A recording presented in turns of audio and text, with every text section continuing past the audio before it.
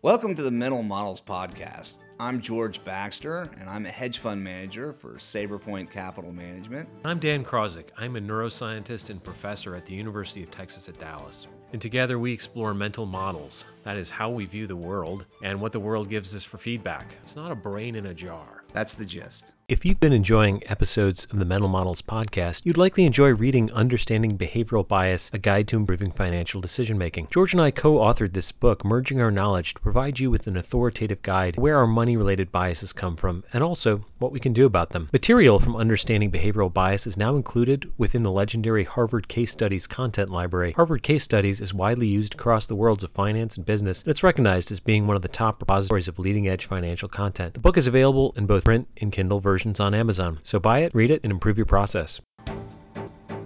Okay, welcome back. Yeah, so again, we're recording this in Dan's garage right now, just to be respectful of COVID issues. And for perspective, it's the end of 2020. Yes, and we have a little bit of ambient noise in the background. Maybe you might hear a dog barking or some children playing. But we've tried to shut that down. We've actually closed the garage door. There's a huge youth movement supporting mental models. Yes. Kids by the droves are getting more and more enthusiastic. So there's a lot of delighted audience behind George right now. Yes. So you might occasionally.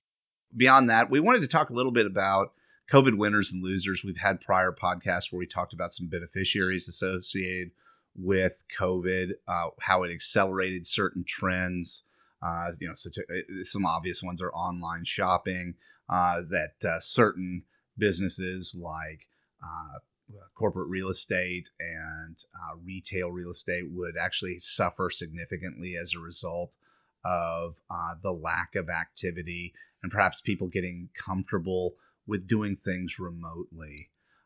But now that we start to see a light at the end of the tunnel, we have 2 vaccines that seem to be very effective that are likely to be rolled out beginning at the end of this year and then into next year more broadly. There is a real interest within the market of investing in things that may have been hurt by COVID that will likely see some resurgence or renewal as we return to normalcy in the future, even though it's not reflective in the current numbers. Certainly travel industry, right? Airlines, potentially cruise lines, that ought to change. You can imagine that changing pretty dramatically in the next 12 months. And so we've seen this kind of seesaw between these names because there's been various levels of anticipation of this happening that really started back in April, where you saw a pretty significant surge in the airlines and in the cruise lines that has been kind of start and stop. And alternatively, you had other names that typically cluster around technology, things like Zoom or Microsoft, that were real beneficiaries of the lockdown because you had more things going on digitally and you had this large jump forward in a trend that was already happening. And now it's interesting because as we get more concrete evidence of a return to normalcy through news associated with the vaccine, there is a number of those beneficiaries are being sold, and those proceeds are ending up in these reopening plays. Things like one that we have looked at in our shop is a company called Eventbrite, which does these small forum gathering ticketing. Yeah, and they have a very effective marketing technique. I got an Eventbrite product at some point. I can't even remember when, but I now get really almost seemingly daily Eventbrite reminders of what's going on that I might be interested in. As good technology companies do, they develop a personalized profile for you and begin to feed you options. Right. And so Live Nation is another example, and we may have mentioned some of these before in an earlier podcast. But what's interesting is even though, from a trading perspective, they're very interesting because they're still putting up awful numbers, but in some cases they're less awful, but the stocks are going up regardless if they beat or miss expectations. it's a very favorable setup because, the company really can't screw up, right?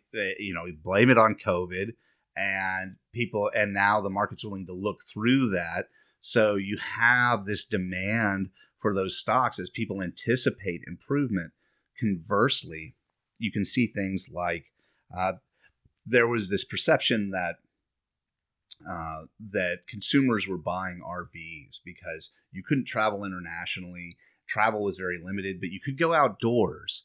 And the RV was a great vehicle for doing that. You could actually take a vacation. And you could avoid hotels and avoid having to potentially interact with a lot of people in public places. Yeah, a great time for RVs. So yeah, there was this notion that there was a surge in RV purchasing as a result of COVID.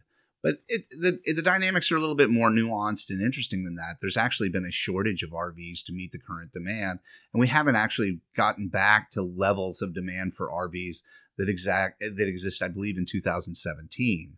So we're still at a lower level, in part because of supply constraints, because the availability of parts, which are largely manufactured in Asia, were restricted. But nonetheless, companies like Camping World or Winnebago or Thor Industries, which are all associated with the RVs, they're putting up great numbers and the stocks sell off even when they beat expectations.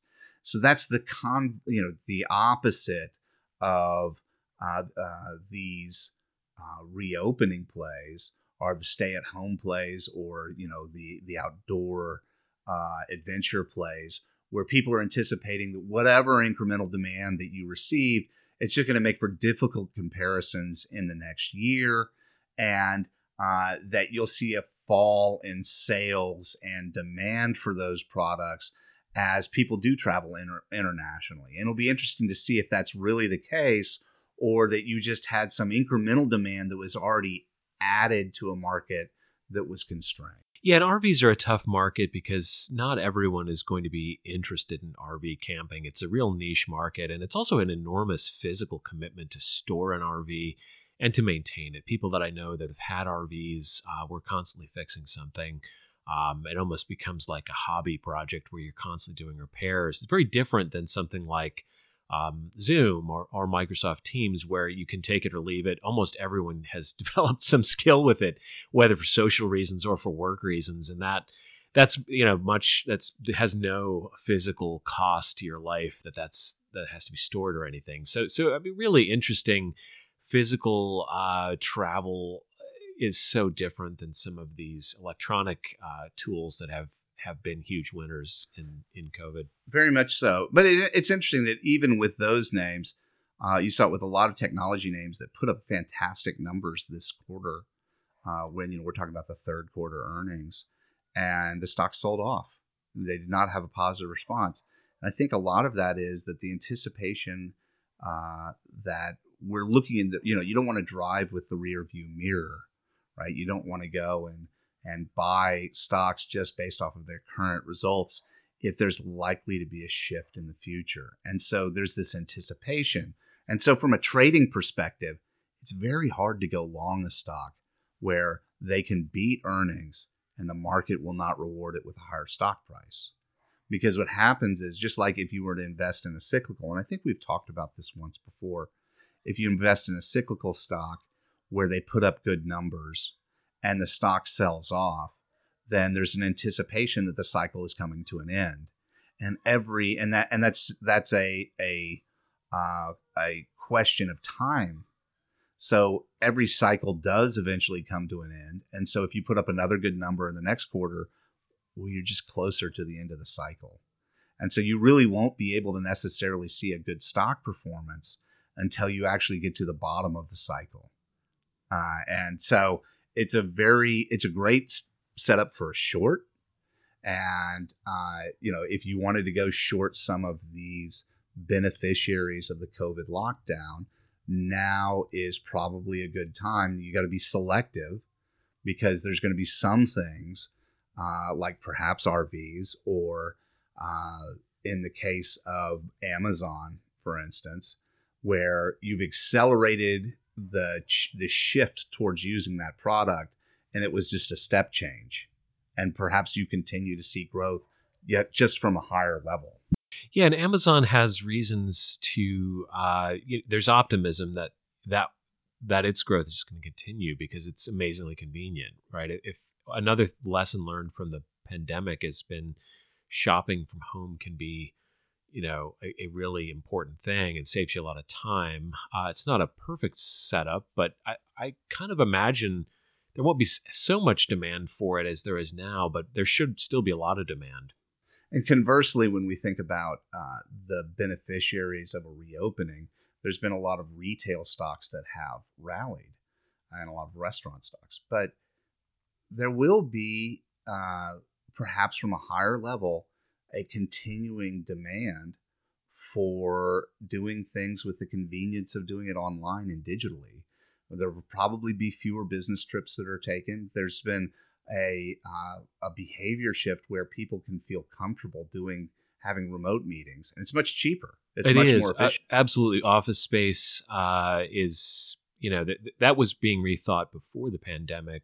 Investing in office spaces, it's expensive, and maintaining it and maintaining all of your employees in sort of a 9-to-5 work environment has been going away gradually, especially in the tech areas. I feel like people I know that work in some area of engineering or technology have already done a lot of work from home and telecommuting. That's likely to continue and probably has percolated over into other industries just because, the skill sets people have developed are going to stay with them. And meetings can sometimes be a lot more efficient if you're just wanting to jump on for a short time. So there are reasons it can be, there's reason to be optimistic that online meetings are going to continue, maybe not at the level they are now, but certainly it seems like it's accelerated that trend. Right. But when we look at some of the really expensive pre-opening stuff, Zoom will be an interesting one. If you were to say, hey, George, you've got to put on a position, Zoom, long or short, for the next 6 months, I would probably short it. And the reason I would do that is because it trades at about 50 times sales. So there's an anticipation of pretty phenomenal growth, which it has had. Yeah. I mean, it has grown. I think in the last report, it was well over 100% growth in sales. And even though it's trading north of 50 times sales, if you're growing sales at over 100%, it doesn't take very long for that sales multiple to become reasonable. But I can envision right now our team at SaberPoint, we have 2 different Zoom meetings each day during the market days. And I can see a situation where we have no more Zoom meetings, where everybody's in the office in a year from now. And if we have a Zoom meeting, it'll be kind of the exception as opposed to the rule. Now, we may have more Zoom meetings meeting with managements that we'd otherwise have a phone call with. But at the same point in time, our usage of Zoom could actually go down pretty materially from what it is today. And that experience is probably not dissimilar from a lot of people at the margin. So if a stock is priced at a ridiculous multiple of sales in anticipation of significant growth, if that growth slows materially or even goes negative, then you could see a pretty significant tumble.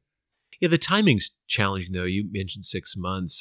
I kind of imagine that the pandemic work environments are probably going to last longer than that, just because it feels to me like there's a lot of optimism around it, but actually distributing vaccines, there at least are warnings that's going to take a while, and to actually realize the benefit of vaccines. I don't think that the proper analogy is a light switch where we just go back to pre-COVID normal. There probably won't be a pre-COVID normal. It's probably going to be a morphed normal in which we do have other features. I think Zoom being one of those. Teleconferencing, I just feel like phones have been in decline, right? Yes. The prevalence of doing a video call is so much higher, and people are so much more willing to do that, sort of in place of phone usage. So I do see that sticking with us because, if you had to decide between, physically traveling somewhere and getting a plane ticket and going to all that trouble versus doing a video meeting, I think people may want to use Zoom more. I think they'll definitely use more if you're comparing to 2019. Yeah. But if you're comparing to 2020, less, right? I would agree with think that. that it's going to be less. Yeah. And now maybe the answer is that even though in 2020 you could actually see more Zoom usage in 2025, where you have a trend towards using more video usage, then you have a big spike in 2020, but then a reversion back in 2021 and 22. But the continuing trend, the upward trend of people shifting to that form of communication could continue to the point where it does become more commonplace further in the future. Yeah, once technology tools get infused into the population, they tend not to go away. They morph, and there probably will be more changes, but I don't ever see situations where we stop using something that's proven to be pretty effective. And it almost took a situation like this for video calls. It seemed like video calls were something you imagined would have become common earlier, but a variety of features kind of inhibited that, from not wanting to appear on camera to just Wi-Fi bandwidth and things not supporting it. We're kind of moved past those hurdles. So I do think there's probably going to be a different look because it's, people have acquired those skills now. Yeah, I definitely think it's the case. But as we go forward, the market typically cares about what's going to happen in the next 12 months. And so when you talk about sales trends, at least for now, because you are looking out 12 months and stocks are discounting that, then it'll probably be, I would think, a tough environment unless, like you're saying, this issue associated with COVID just goes on a lot longer than people are anticipating because of the time it'll take for you to have a distribution of the vaccine. I would push back a little bit against that because there is a seasonal effect associated with the virus. If we look out 6 months from now, that puts us into April, I guess, next year, which is pretty much when we started to see a pretty significant fall off. Now, you were also shut down, but... Oh, yeah, benefits of warmer temperatures. People outdoors more, yes, less indoor circulation of people. Yeah, so I would think that, perhaps when we get to that point, and you will have vaccines starting to be distributed, which could reduce the rate of the growth to begin with. Plus, a number of people have already been infected at that point in time. You won't be at herd immunity, but obviously, if somebody has antibodies, then they're not going to be a transmitter. Oh yeah, no, it's all closing down routes that the virus can take. The difficulty we've had is just we're at zero immunity right in the spring of 2020, and it's continued to be at a really. It's very hard to get herd immunity from just people circulating and getting it. But anyway, so it's an interesting setup for a lot of these different names. Right now it looks like it's pretty desirable, or at least it has been for the month of November, and where we've seen these reopening plays really get a boost, and they're probably going to continue to have incremental demand for a while. And you're protected from the fact that they can put up bad results and you still have interest in the stock. Conversely, on the short side, some of these beneficiaries that are starting to sell off, even though they have great news, really tough position, to go long for the next 6 months because they don't really get any recognition from the market for good results. Good results are, discounted as being temporary or transient, or at least elevated beyond normal levels. And so it's kind of like market shrugged its shoulders and said, I'd rather sell this and buy this other thing that incrementally at the margin is going to be improving as COVID dissipates from our day. Yeah, that is challenging to be sort of decoupled from really good evidence indicators. It's always a dangerous position to be in where you're completely speculating based on some sort of societal trend that we don't know how it'll all play out. I expect we will have monkey wrenches and curveballs. We have all year. Yes. And the timing is everything, as they say. And certainly with these sorts of fluid events, anticipating the timing seems to be just a big unknown. Yes, but we all get a chance to see the reflections of human psychology in the market on a daily basis, where current reality is discounted for the dreams of the future. That's a good place to stop. We'll see you in the future. All right. Thank you for spending your time listening to the Mental Models Podcast. Content matters because your brain does not exist in a jar. Please subscribe and like Mental Models Podcast. The 5-starred book, Understanding Behavioral Bias, A Guide to Improving Financial Decision-Making, is available through Amazon. This book will help you overcome the biases that are keeping you from investing success. The Mental Models Podcast can be found on SoundCloud, Apple Podcast, Overcast, iHeartRadio, and Stitcher. Please subscribe and thank you for listening.